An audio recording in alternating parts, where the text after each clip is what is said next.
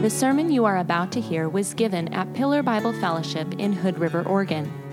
Pillar Bible Fellowship exists to glorify God by knowing Christ more fully and making Christ more fully known. Email any comments or questions about the sermon to feedback@pillarhoodriver.org.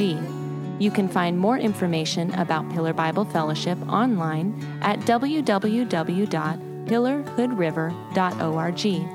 Please enjoy the podcast. Church family, go ahead and have a seat. Go ahead and open your Bibles to Genesis chapter 2 once again. All right, well, I would love to pray one more time with my brothers and sisters in Christ. Would you guys join me? And Father, here we are before you, blessed by my brother Jason and my wife Marcy, and leading us in song and praise and prayer. And now I ask with a hopeful confidence in you, God, that we are ready and prepared in heart and mind to see Christ. We want to see you, Jesus. You are the radiance of the glory of God the Father, the exact imprint of his nature. And we are desperate to see you, to hear from you. And so I ask you, Father, would you please send your Holy Spirit?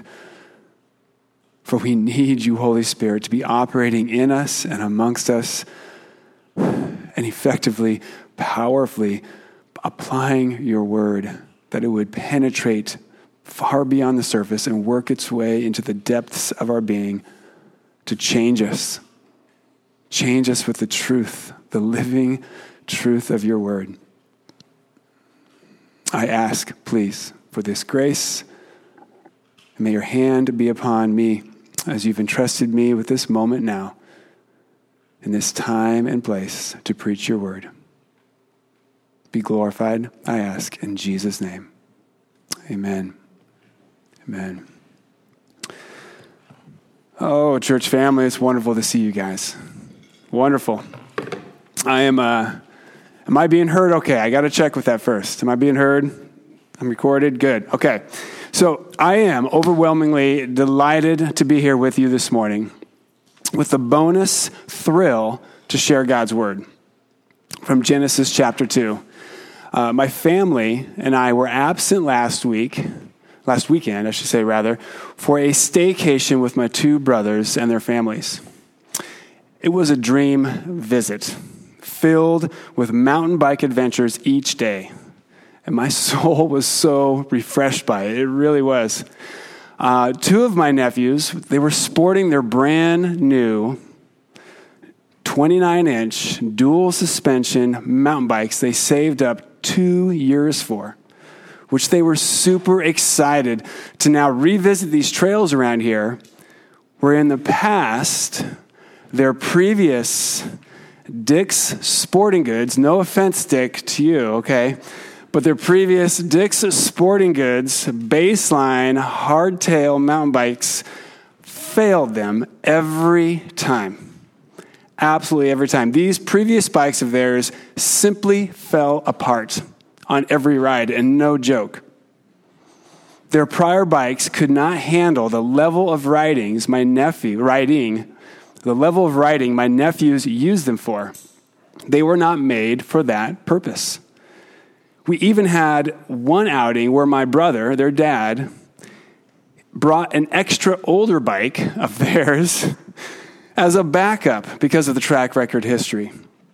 By the end of that trip, all three bikes were non-operational. All three of them.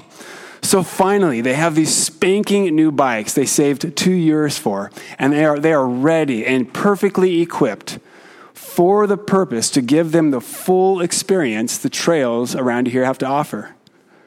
And they delivered. They totally delivered. And I think I had as much fun watching the cousins, all of them, not just the two of them, but the cousins riding their bikes as I had riding a bike myself. There was one devastating moment, however, on day 2. our wives kindly provided us a shuttle ride to the high point of Post Canyon, which was a tremendous gift, giving us fresh legs for the long descent. And upon unloading our bikes, my nephew, Wyatt in particular, he's the one, Wyatt discovered something heartbreaking. A pedal from another bike was touching the swing arm of his spanking brand new bike, which resulted in a soft cluster of scratches, marring his once perfect bike. Oh, horrible. It's one thing to have scratches occur as a result of some fantastic yard sale crash that somehow you were able to walk away from, right? But ugly scratches that resulted from a transportation mishap occurring only a short time after you have owned it, that's hard to swallow. Like, this bike wasn't compromised for its purpose. That actually happened the next day with a flat tire. But the thing of it was, it was no longer perfect. It was now marred. And I believe we can all relate to that, right? Something you get in your possession that is brand new, like a new vehicle, a new couch, a new bike, even a phone, or even a new home. Even a new home, and inevitably, so get ready, Jason and Amanda, and inevitably, it gets marred from use or mishap. Boy, that window of time, when it is flawless, spanking new, and being used for its intended purpose, that is a nice sweet spot, isn't it? A super nice sweet spot. Everything functioning perfectly for its intended purpose. And today, God's word gives us a look into that sweet spot in creation, before it was marred by sin. Everything today in the passage before us is pre-fall, before Adam and Eve sinned, and therefore, before God brought about the curse as a result of it, which we are still feeling the effects of today. And similar to Wyatt's new bike prior to its scratches and a flat tire, God's creation was perfect, absolutely perfect, flawless in every way, with perfect purpose in its design. And that is our focus this morning. And the generations of the heavens and the earth, when they were created, in the day that the Lord God made the earth and the heavens, stated right there in verse 4. These are the generations. Or you could say, these are the origins of, the course of history of, the account of, in this case, of creation. But we'll see this phrase, these are the generations. We'll see it as we continue through Genesis.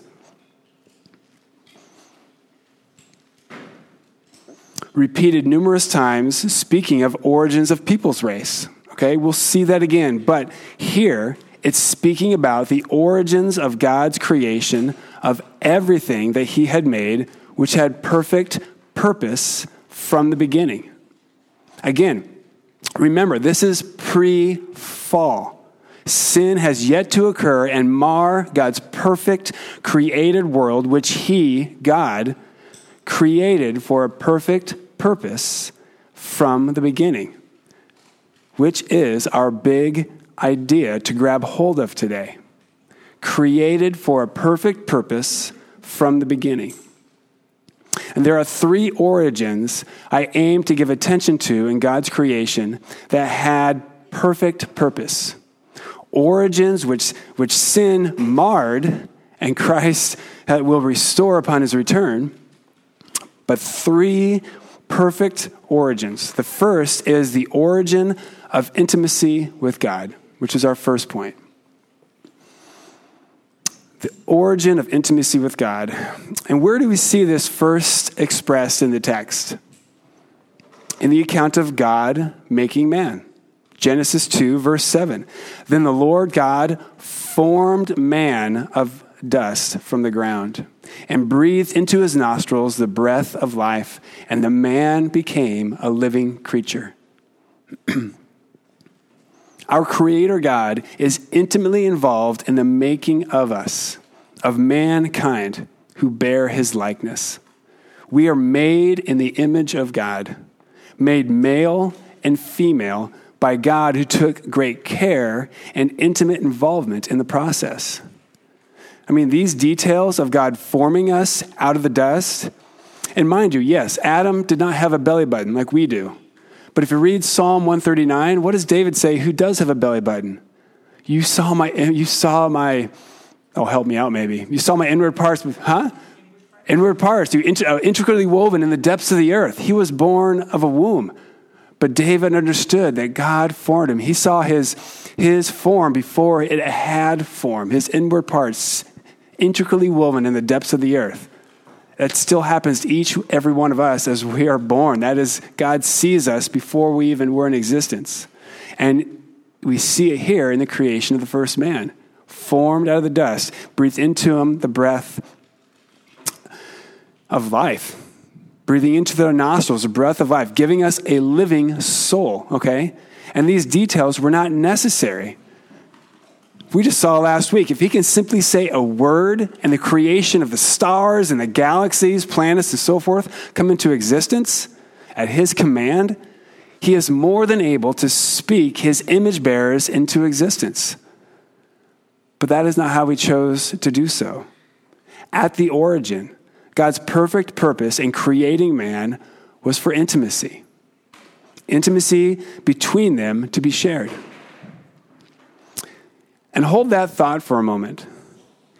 Intimate relation with the God of the universe, the eternal God who dwells in unapproachable light. God's perfect design and purpose for man from the beginning was that he would have intimate relationship with him. God didn't need this. Not even. But in his free pleasure, he delighted to do so. And it began in the very creation of man. It began at the origin. At the origin, and it continues today. Yes, sin has marred it. Focal attention will be given to that next week when Ben takes us through chapter 3 of Genesis. But even now it continues today. Before the consummation of what Christ already accomplished on the cross, before we are living in what we read about in Revelations 21, before then, in the here and now, through faith in Jesus Christ, intimacy with God is not only possible, but an expected part of the Christian life. And is, good news, saints, is bountifully available to us. And why do I say so confidently? Because God says so. I am here, says God. I welcome you as you are. I mean, Jason prayed this morning that very thing. Come with all your burdens. I welcome you as you are. If you seek me, 3 different times in Scripture, this promise, if you seek me with all your heart, guess what? I will be found by you. One of my favorite promises in the Bible right there. I will be found. If you seek me, you will find me. Behold, Jesus is speaking here in Revelations 3:20. Behold, that's Jesus, I stand at the door and knock, knocking at our heart. Open it up and seek me. Come in. I stand at the door and knock. If anyone, did you hear that? If anyone hears my voice and opens the door, I will come into him and eat with him and he with me. That's intimacy with God, readily available to us through faith in Jesus Christ, who promises so in his word.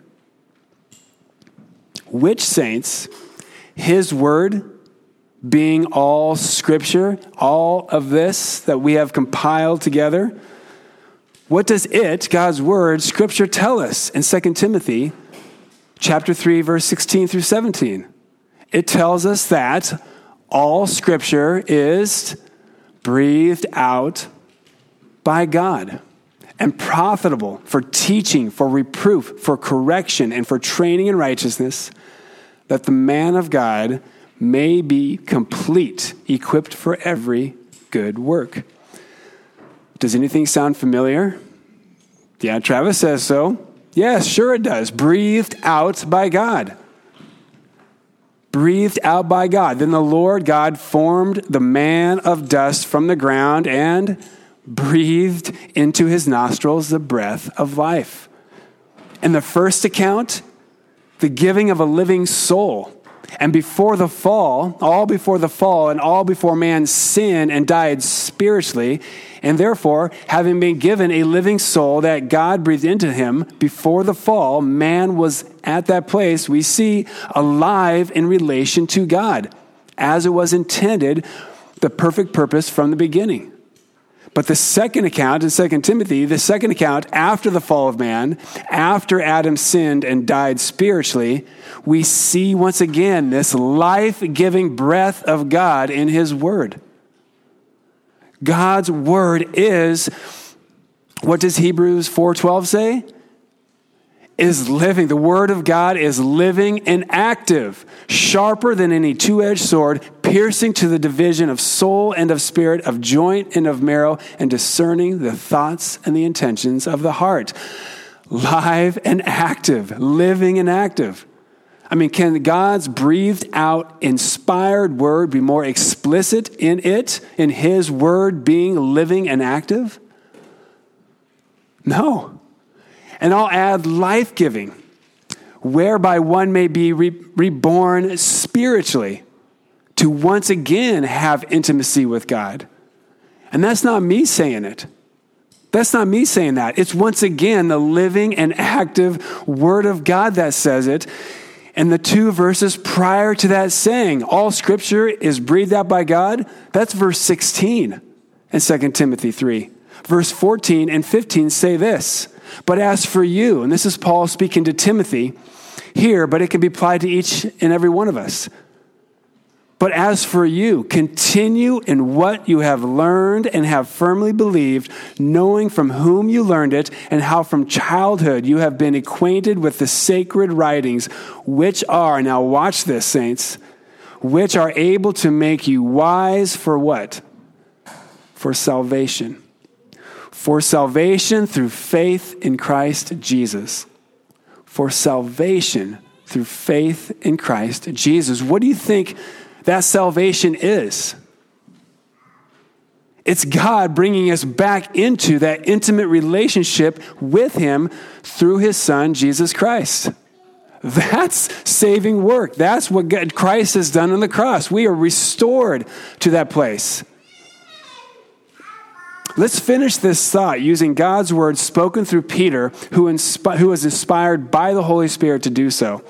1 Peter chapter 1, verses 22 through 25, addressing the church, as I am doing now, using Peter's words inspired by the Holy Spirit. Peter says, having purified your souls by your obedience to the truth for a sincere brotherly love, love one another earnestly from a pure heart, since you have been born again, not of perishable seed, but of imperishable, through, now here it is, born again through the living and abiding word of God. Same phrasing. The living and abiding word of God. For all flesh is like grass, and all its glory like the flower of grass. The grass withers and the flower falls, but the word of the Lord remains forever. And this word is the good news that was preached to you. Now, Christian, did you hear the undertone promise in there? Did you hear that? All flesh is like grass, and all its glory like the flower of grass. The grass withers and the flower falls. As will all flesh is what it's saying, but the word of the Lord remains forever. Meaning, if you are born again, spiritually made alive in Christ by the imperishable seed, the living and abiding Word of God, then this new life in Christ is everlasting. Everlasting. It does not fade. It does not wither or fall. It is everlasting. It will never, never fail. In other words, it will never die out. It will never die out. A Christian may feel depleted, may feel wearied and just downcast and busted up and broken down and the like, but that will never change one iota, the reality of being made spiritually alive forever in Christ by his word. And thereby able to enjoy wonderful intimacy with God, even when you're depleted, even when you're broken down and just miserable. You can still have that intimate relation, active and alive relation with your Creator. That was how it was in the beginning. We can have that now. We ought to have that now. Our perfect purpose in this life is to have intimacy with God, to walk closely with him by faith all our days till we are forever with him in heaven. It brings glory to his name in doing so. We enter into this intimacy by spending time in his word, time in God's breathed scripture, which itself, as promised in Psalm 19:7, revives your soul. That's a promise. God's testament is perfect. It revives the soul. Are you feeling dry? Spend time in his word. Plead with him that very promise to revive your soul from his word. I love pleading God's promises back to him, right? This brings confidence, not a presumption, but a confidence in my prayer for the fact that they are his promises in his word, which he holds in highest regard. I can be confident those prayers are effective prayers, which is another means for intimacy with God. Prayer. Prayer. Talk with God and listen to him. Prayer is both. Sometimes, I think many times, I just talk too much. You guys are saying obvious, right? Listen to him. We need both. Time needs to be given to both, where you're just able to be with God and listen as his word is fresh upon your heart and mind. Listen to him and talk to him. And certainly, fellowship with other believers.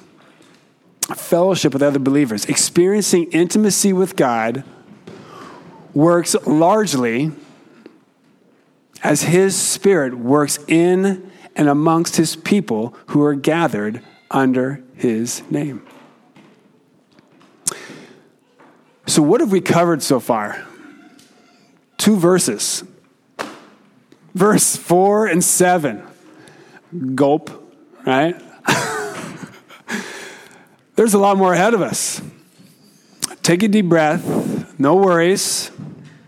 Much of it will move through in good stride while retaining the central focus from the text of how we were created for a perfect purpose from the beginning.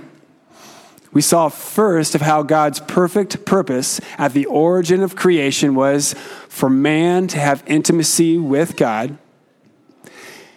And we'll see more of this this first point. We'll see more of it progress as we move through the text. I love this too.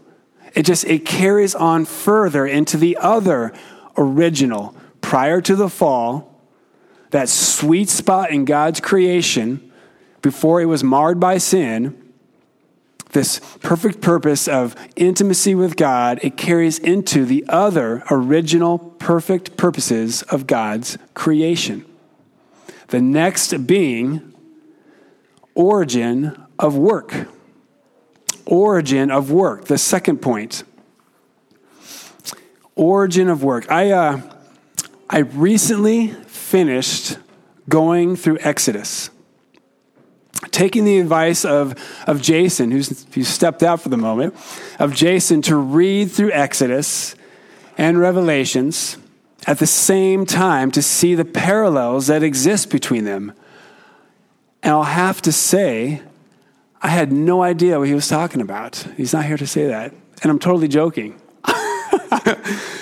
I'm totally joking. I mean, it was great. For the first time I've ever done that, it was great to see these parallels come out.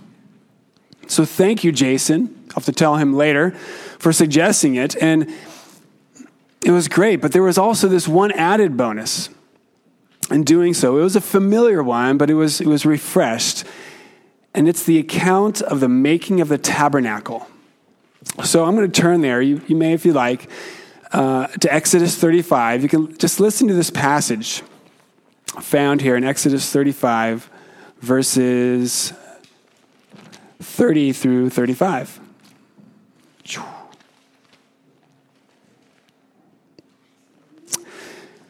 Exodus 35, verses 30 through 35. Listen to this. Then Moses said to the people of Israel, "See, the Lord has called by name Bezaleel, the son of Uri, son of Hur, of the tribe of Judah. And he has filled him with the Spirit of God, with skill, with intelligence, with knowledge, and with all craftsmanship, to devise artistic designs, to work in gold and silver and bronze, in cutting stones for setting, and in carving wood, for work in every skilled craft. And he has inspired him to teach both him and Oholiab, the son of Ahishmaach of the tribe of Dan. He has filled them with skill to do every sort of work done by an engraver or by a designer or by an embroiderer, in blue and purple and scarlet yarns and fine twined linen, or by a weaver, by any sort of workman or skilled designer."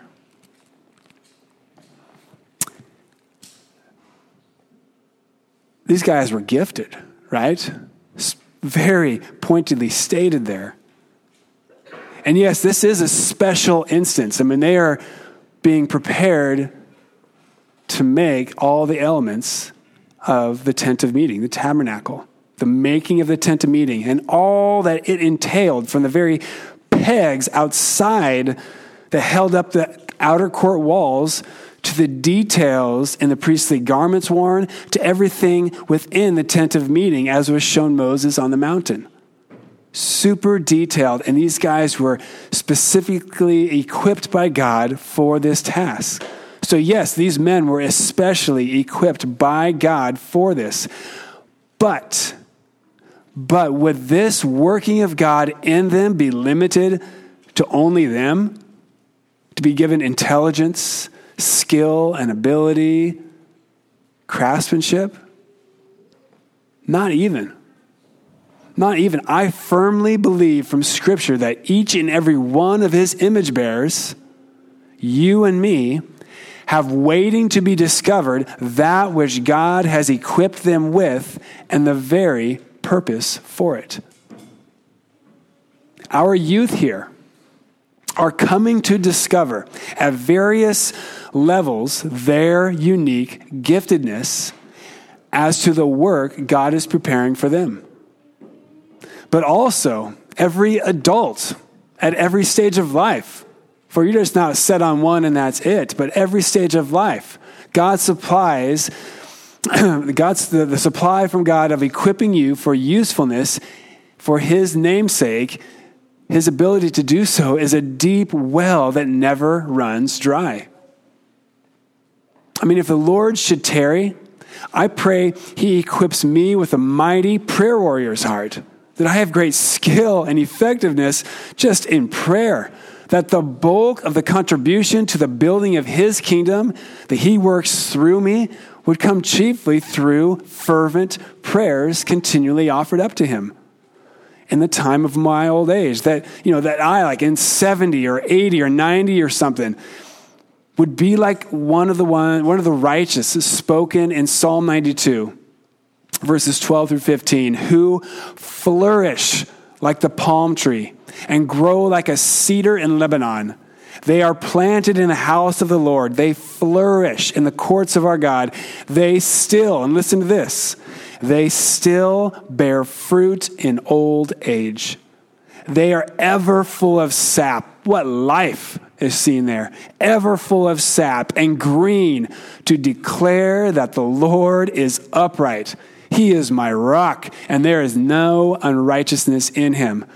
Oh, that my God's report of me at that time of my old age would be such. Right? Work. He equips us. A deep, endless well of equipping his saints for the work that he calls us to. Doesn't matter what age you're at. It is to be acknowledged, however, that many who discover their talents and giftedness simply use it for their own personal glory. We see that vastly. Or the other sad outcome is many never apply themselves in the first place, and therefore remain in a perpetual state of wasted emptiness and fog. But that was not so in the beginning. That was not so in the beginning. The origin of work really began with God himself, who worked 6 days in creating everything. And what does God say? What does God's word say that he said when he finished each day? Looking upon his work that's completed or done that day, God saw that it was good. Another way to put it, that's so satisfying. That's so satisfying. As was work at its origin was, and will one day be again when Christ returns. The kingdom of God, where Christ reigns as king and we rule and reign with him, will function as a perfect kingdom, and we will have our work, our function, our specific role in his kingdom that will be ever so satisfying to us. We're not going to be just hanging on clouds doing nothing. We are going to be a part of a kingdom that is full of life, everlasting, and we are going to have a specific role that we are equipped and placed by God for.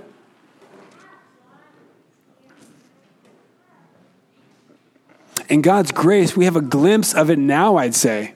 I mean, consider work done that you have thoroughly enjoyed and how satisfying it is, both in the process and in its completion. Examples, Craig and I, and likely many others, would say yes and amen to woodcutting. Okay? Yeah, sweat and toil are involved, but so satisfying. I get a big smile over there. I'm not alone. It's so satisfying.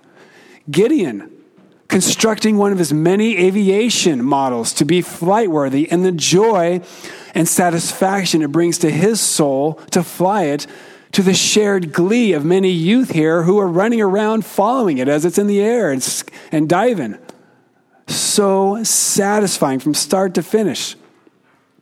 To some, it may be just tinkering with an engine to get it working at all, or maybe even just improve its power.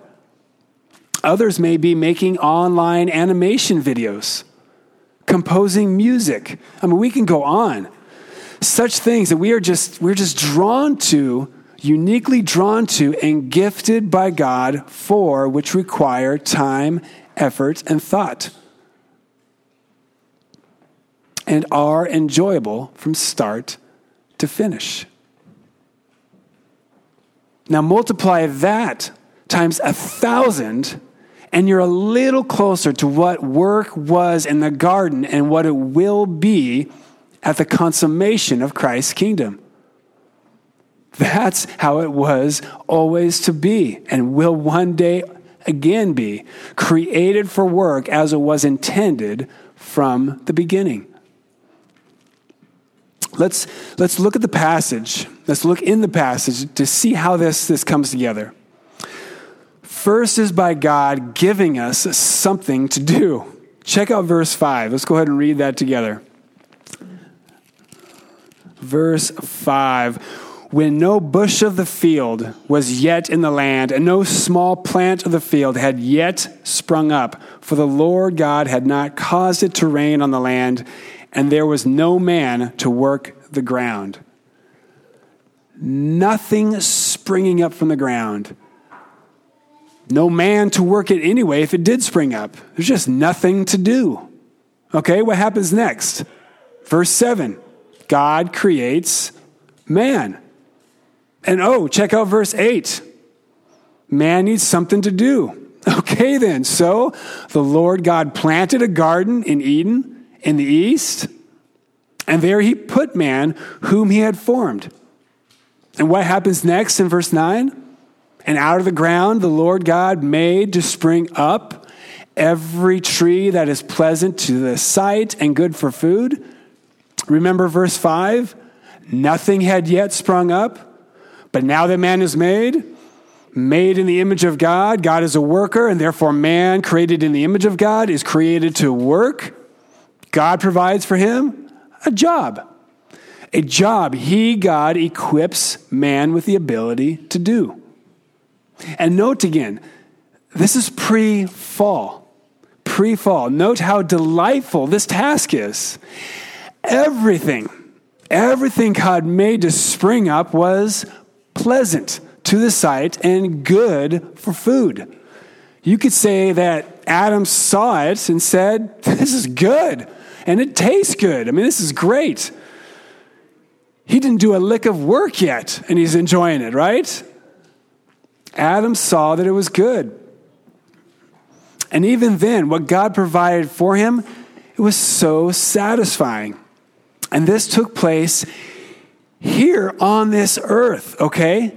This is a real place on this same planet. God made Adam, who was formed out of the earth and walked on the earth. Verses 10 through 14 provide some details that assure us of this. Minerals we know of today in the names of 4 rivers. 2 of the rivers mentioned in those passages, my daughter even goes, I learned about these in history recently. Like, yes, Tigris and Euphrates exist today. Those rivers are here today. The names of the other 2, their names have either been changed or they've dried up. The point is, this was a real place on this earth. When Christ returns to rule and reign for all eternity, it will be here on this earth. When the Bible says new heaven and new earth, it's not some distant land in another galaxy, okay? It's this place here, renewed, made new again. The very thing that has taken place in you if you love and follow Christ. The Christian has the first fruits of this new creation by the indwelling Holy Spirit. That's Romans 8:23. Do you hear what I'm saying there? Do you hear what the Bible's saying there? The Spirit of Christ in you, who has awakened you again to be spiritually alive and enjoy intimacy with God, is the first fruits of this new world order Christ will usher in at his return. This place of work God provided for man existed here on earth. And the Lord God, verse 15, took the man and put him in the Garden of Eden to work it and keep it.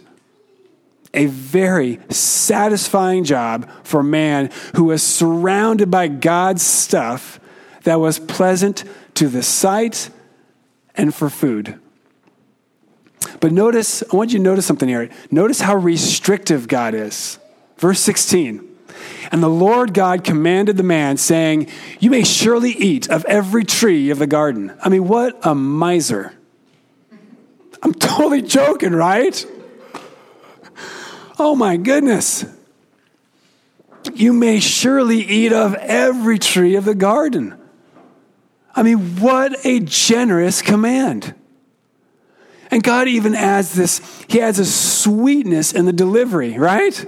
Surely eat, freely devour, consume to your enjoyment. Wow.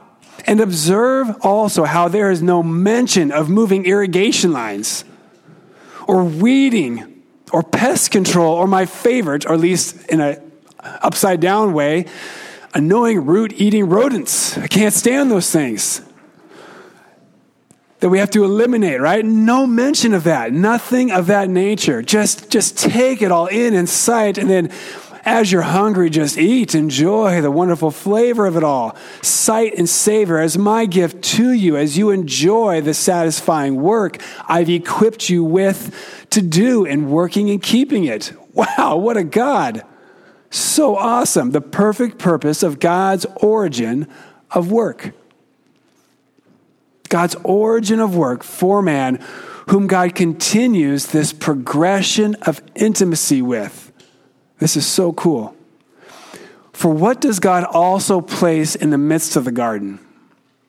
It's first mentioned in verse 9, and then again in his command in verse 17. It's none other than the tree of the knowledge of good and evil.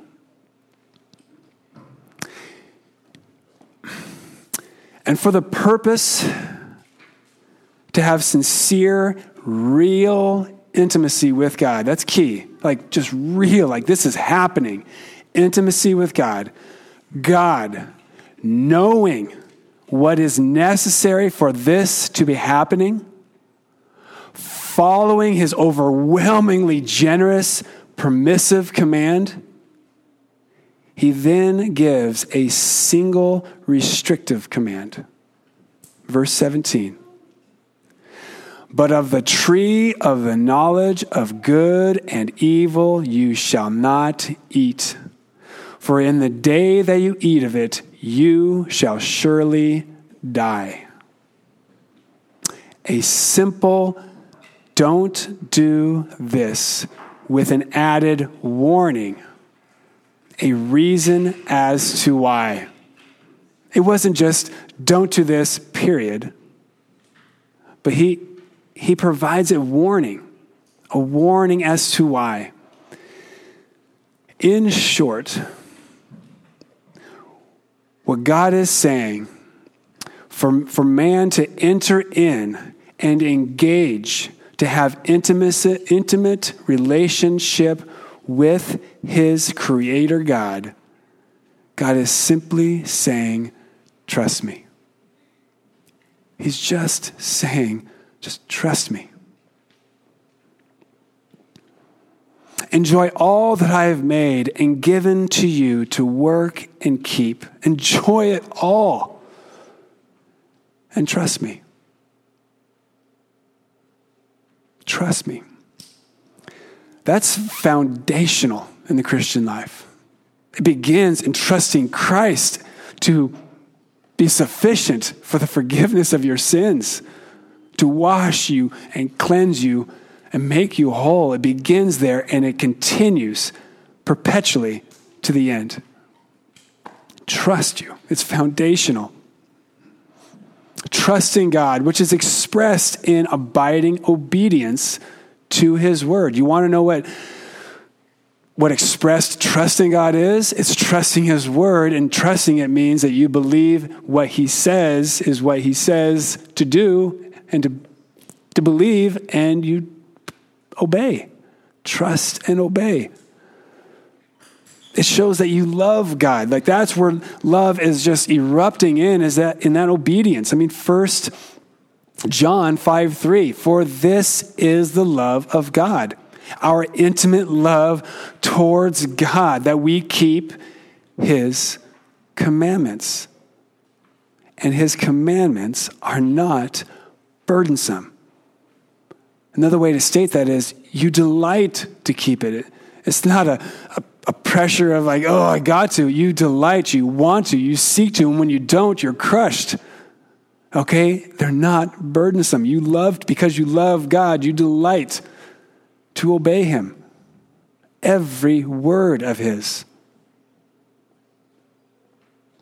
Trust is foundational in having intimate relationship with your Creator God. He is putting before you today the same command as he did to the first man. Trust me. Trust is foundational in having intimacy with God. And it also bears crucial significance in our relationship with one another, with fellow image bearers. If it's marred between you and God or between image bearers, the relationship is suffering. It is suffering, and it will continue to suffer so long as trust is not present, until it's restored. Until it's restored, will once again the relationship flourish. Trust bears crucial significance in our relationship to our Creator and to our fellow image bearers of God, which moves us right into our third and final point today, and that is the origin of marriage.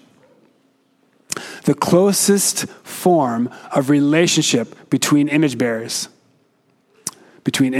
of God, between a man and a woman. Our third and closing point, the origin of marriage. The first and only time pre-fall where God says that it was not good, right? So he actually says this. It's not good. Where is this?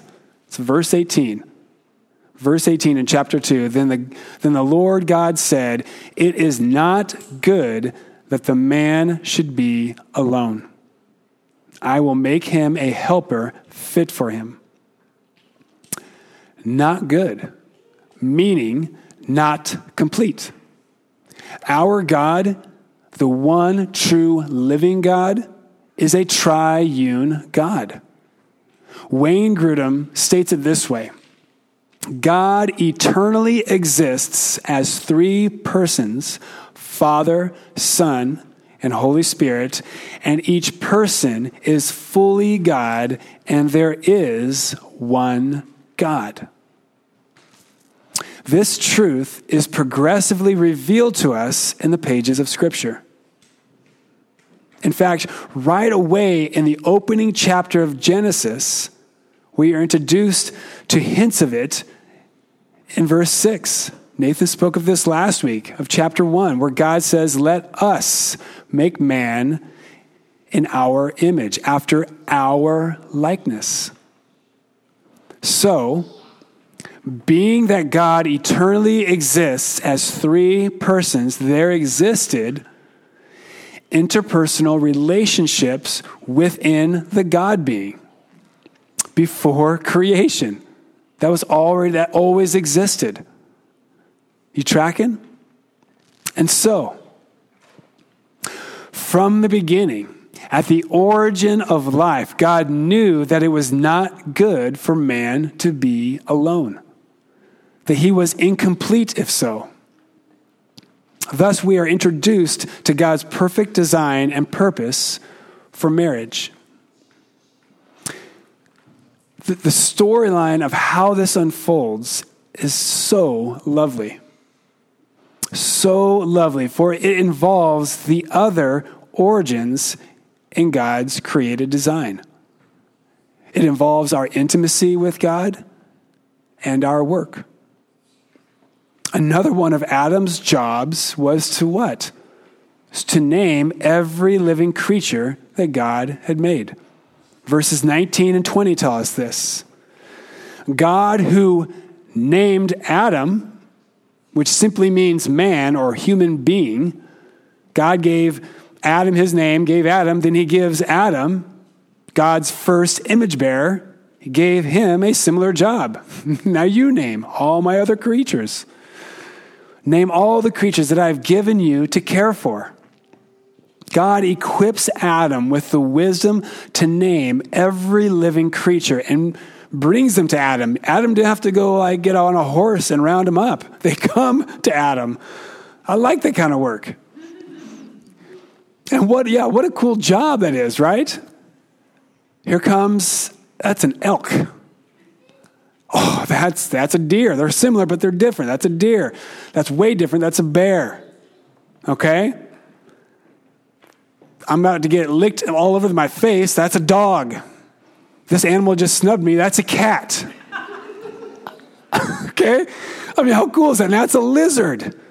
Wow, that is an eagle. That's a raven. I mean, can you guys picture these animals being named anything otherwise?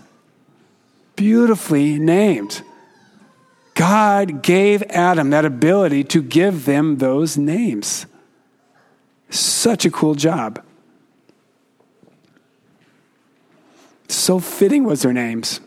So fitting was their names. But what doesn't fit is any one of them as a suitable helper for Adam himself. As the end of verse 20 states, but for Adam there was not found a helper fit for him. While Adam was enjoying the work of naming all God's creatures, there is along with it an increasing awareness that none of them line up well to do life together with. And that's right on par with what God in verse 18 already said. It is not good for man to be alone. And therefore, God is going to complete his work by making a helper that is fit for Adam. How does he go about doing it? Intimately.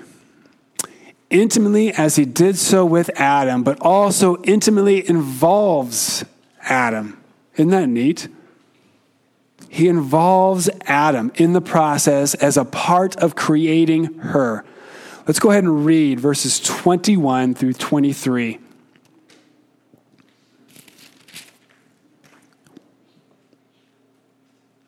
So the Lord God caused a deep sleep to fall upon the man, and while he slept, took one of his ribs and closed up its place with flesh. And the rib that the Lord God had taken from the man, he made into a woman and brought her to the man. Then the man said, This at last is bone of my bones and flesh of my flesh. She shall be called woman, because she was taken out of man. So much a part of Adam that it is what formulates the name Adam gave her. Woman, because she was taken out of man. And then, here, at the origin of life, we have the institute of marriage as designed by God before sin entered and marred his creation. How it was in the beginning and how it is to be till Christ returns. Verses 24 through 25. Let's go ahead and finish our text this morning. Therefore, a man shall leave his father and his mother and hold fast to his wife, and they shall become one flesh. And the man and his wife were both naked, and they were not ashamed. Now, there is something remarkable here I do not want you to miss. Pre-fall, before sin encroached upon God's creation, we have here before us a foreshadowing of the gospel. How can I say that? Listen to what Paul says in quoting this very verse in Genesis. Ephesians chapter 5, verses 31 through 32. Therefore a man shall leave his father and mother and hold fast to his wife, and the two shall become one flesh. That's quoting right out of Genesis chapter 2, verse 24. Now listen to what follows. Paul says, this mystery is profound, and I am saying that it refers to Christ and the church. The union of a husband and wife is a picture of the mystical union between Christ, the groom, and his bride, the church. Beloved, that's the gospel. That's the gospel Paul is speaking of when he is quoting from verse 24 in Genesis 2, which I emphasize again is pre-fall, before sin entered creation. What am I saying here? God, in his sovereignty, knowing that sin would encroach upon his creation, being both creator God and redeemer God, already had as plan A the original plan of redemption of a people for his own possession, to have fellowship, intimacy with God forever, where sin would no longer have dominion, being forever triumphed over in Christ, who is the groom, his church, the bride. Church, hear this clearly. God is not only creator God, but also redeemer God. And our God is unchanging. The same yesterday, today, and forever, forever the same. We see here in the closing of this chapter, we see our creator God shining through also as redeemer God in the origin of marriage. The perfect original institution of marriage, the union between a man and a woman, husband and wife, the glorious mystery of Christ and his church, the gospel. That there is a people God is saving that are united to Christ. Already in the early pages of Scripture, God's plan of salvation is taking shape and coming into view. Next week in chapter 3, we'll see another revealing marker of it, of God's plan of redemption in Jesus Christ, who by whom and through whom all that God created with perfect purpose from the beginning will be restored. Let's pray.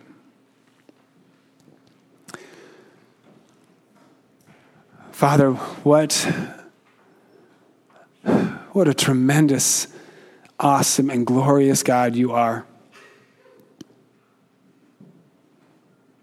Creator God, all that we see, everything that exists is from you. And even before creation, God, you had in your mind the plan of redemption, knowing that sin would encroach and mar your perfect world. You had a plan. What a marvelous plan.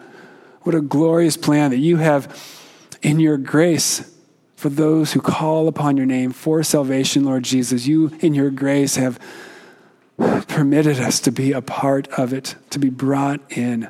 Thank you. When we trust you, God, in your saving work, if there is any hint here where there is a doubt present, where there is trust that is wavering, I pray, Holy Spirit, that you would awaken it afresh, that you would give it strength and vitality to be powerfully alive, that we would stand humbly with confidence in the profession of our hope, that you, Lord Jesus, our groom, who laid down your life, that we could be brought once again back into that relationship, that intimate relationship with our Creator. Keep us strong in that hope. We thank you for your word that reminds us of how things once were and how you are making everything right. And you are trustworthy in doing so. Oh, how we love you. Oh, how we are loved by you. That is how we love you in the first place. You have given us that love.